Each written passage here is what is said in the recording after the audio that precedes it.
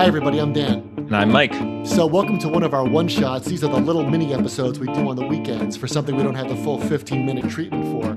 Today, we're going to be talking about The Simpsons. Mike and I are big fans of The Simpsons. Over the weekend, Mike was nostalgically watching some old episodes. We were texting about them, and I said, let's talk about The Simpsons now. Now, I came to The Simpsons through indirectly. I originally poo-pooed it, I will admit, when it was out. Somebody said, no, you have to watch this. I'm telling you, this is around season 4, season 5. Someone gave me some VHS tapes recorded from Sunday night, and I couldn't believe how great it was. I think The Simpsons in its prime was the greatest show on TV. I think it's amazing how much they got right. It's amazing how all of Springfield sprouted from all at once, like Athena from Zeus's head. They got everything right all at once. All the minor characters, all the major characters.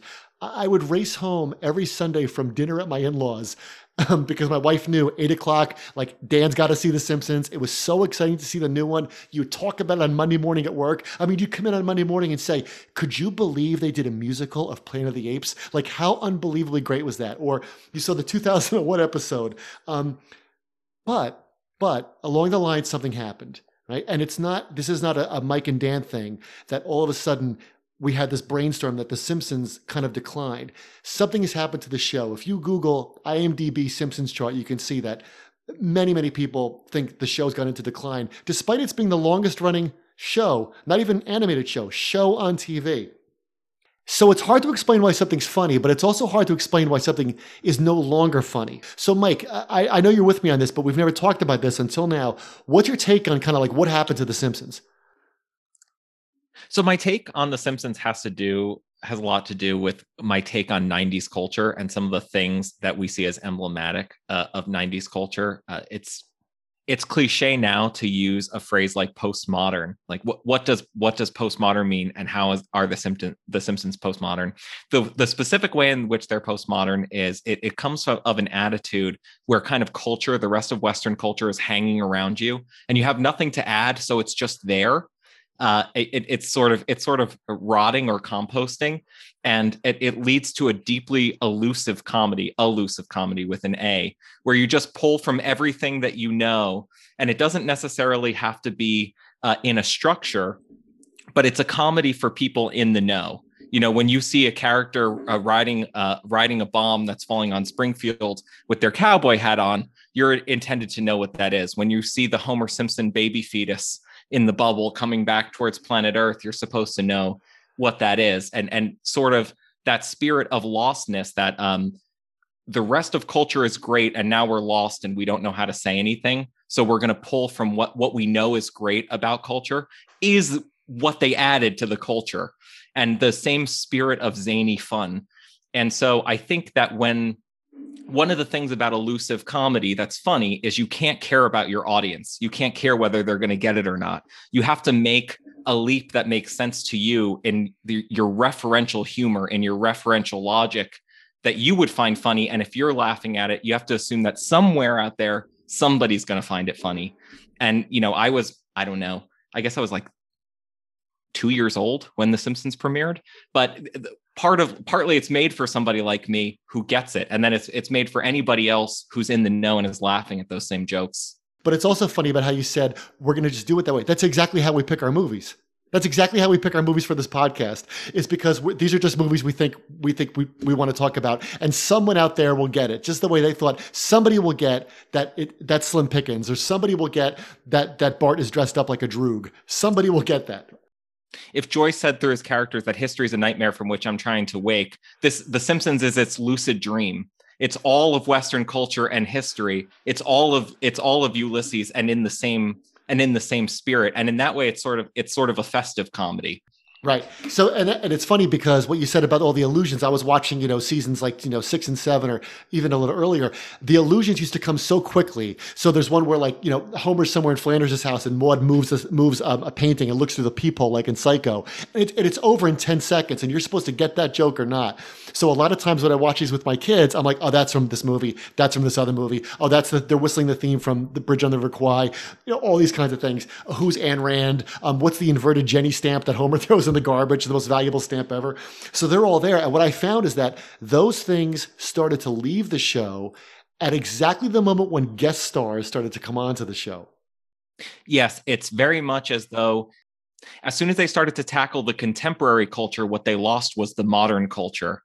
And the show was best when it was tackling the modern culture, which is, as you said, allusions to Psycho and beyond. The show was best when you were scorned as somebody who read books for watching The Simpsons. The show was at its best when people would say to people like, you watch The Simpsons? And you were like, yeah, it's hilarious, right? So there was a time when I remember Dan Quayle famously said, we need more families like the Waltons and fewer families like the Simpsons. Now that's catnip for the Simpsons writers. That's exactly what you want. You want the vice president, no matter who it is, no matter what party it is, to come out against your show. It makes the ratings go through the roof. It's the whole Bart Simpson spirit, right? I'm Bart Simpson. Who the hell are you? But that's all gone. It's become so much more safe in a way that, the whole Monty Python never did. That certainly Fawlty Towers never did. It got very, very safe and comfortable, and it lost that edge, I think. Well, they revel in that kind of thing. So that seasons 4, 5, and 6 are full of allusions to the Fox network and other shows that are on the Fox network. At one point, the Simpsons are sitting down there watching Married with Children. And essentially, then there's a joke about basically the world going into the garbage because world going into the toilet because they're watching Married with Children. Yeah, so it's hard. I mean, there's a famous line by the literary critic Bernard DeVoto. He's talking about the end of Huck Finn, and he says, I'm going to paraphrase, but this is pretty much the quote: "In all of American literature, there is no more abrupt or chilling descent." About how the end of that novel just falls off. It just falls off, and it's a big problem. Twain didn't know how to end it. How do you turn the whole end of that book, where this kid's going to volunteer to go to hell for saving Jim, into just a game? And that, he, among other people, say he didn't know how to end it. He undermined the whole point of the book. And something else is going on here. I think similarly, maybe it's not of the scope of that, but certainly, like Hamlet's father says to him, what a falling off was there.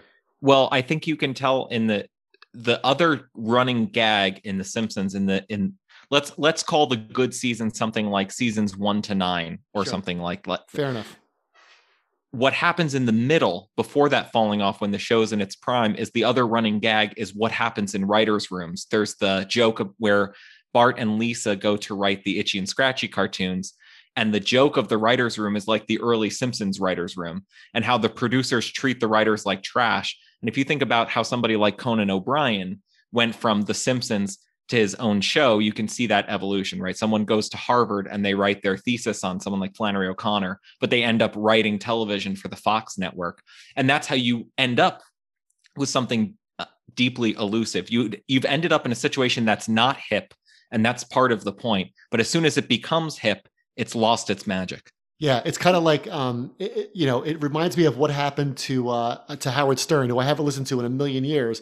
But when I was in middle school and he was on the afternoon on New York radio, it was funny. He would come on and complain about his family, and complain about his in-laws and stuff. But as soon as Howard became a rock star, now he can do whatever he wants. Well, now the interesting thing is it looks like that entire catalog of The Simpsons, unlike Howard Stern, is owned by Disney. And if you have Disney Plus, you can turn it on and you can start watching from the beginning and relive that magic, which is what I'm doing right now. Yeah, that's what we urge everybody to do. If you have Disney Plus, it's worth the subscription alone, just so you can have every Simpsons on demand and watch them over and over, and watch Marge versus the monorail as many times as you can. And you have to watch it in slow motion. There's I don't know if you've ever read The Recognitions by William Gaddis, but there's a website out there which is dedicated to every single allusion in Gaddis chapter by chapter. And you need a guide like that to pick up on everything, or else it's lost. And The Simpsons is just as densely packed. It's just as postmodern as Gaddis.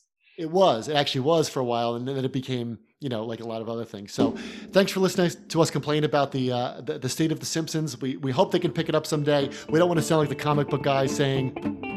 You do the impersonation much better than I do. Worst episode ever. Thanks, everybody.